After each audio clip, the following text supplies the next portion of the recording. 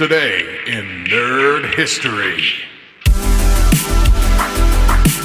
Happy January 7th, sports fans and music lovers. Today's a day to remember some truly extraordinary and action-packed moments in entertainment history.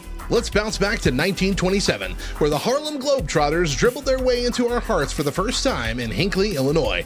These aren't just any basketball players, they're the masters of mixing mind-blowing athletic skills with hilarious comedy and top-notch entertainment. And guess what? They slam-dunked their first game with a score of 35-18. Talk about starting off with a swish.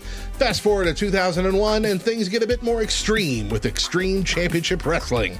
Their final pay-per-view, Guilty as Charged, was a total showdown in New York City. The Sandman clinched the ECW World Heavyweight Championship only for Rhino to swoop in and pin him down in a surprise match, snatching the title too. It was a night of intense wrestling, twists, and turns. And then in 2020, Zoe's Extraordinary Playlist made a tuneful debut on NBC. This isn't just a musical comedy drama, it's a series about a software developer who hears people's inner thoughts as songs. Imagine having a human Spotify in your head. That's Zoe for you. For a full playlist of nerdy facts and cool historical tidbits, dance your way over to lovethynerd.com/nerdhistory. And don't forget, this week at lovethynerd.com/nerdhistorypod, we're tuning into the nerd history of Sherlock Holmes. It's going to be a deep dive into the world of everyone's favorite detective, so sharpen your sleuthing skills and join us.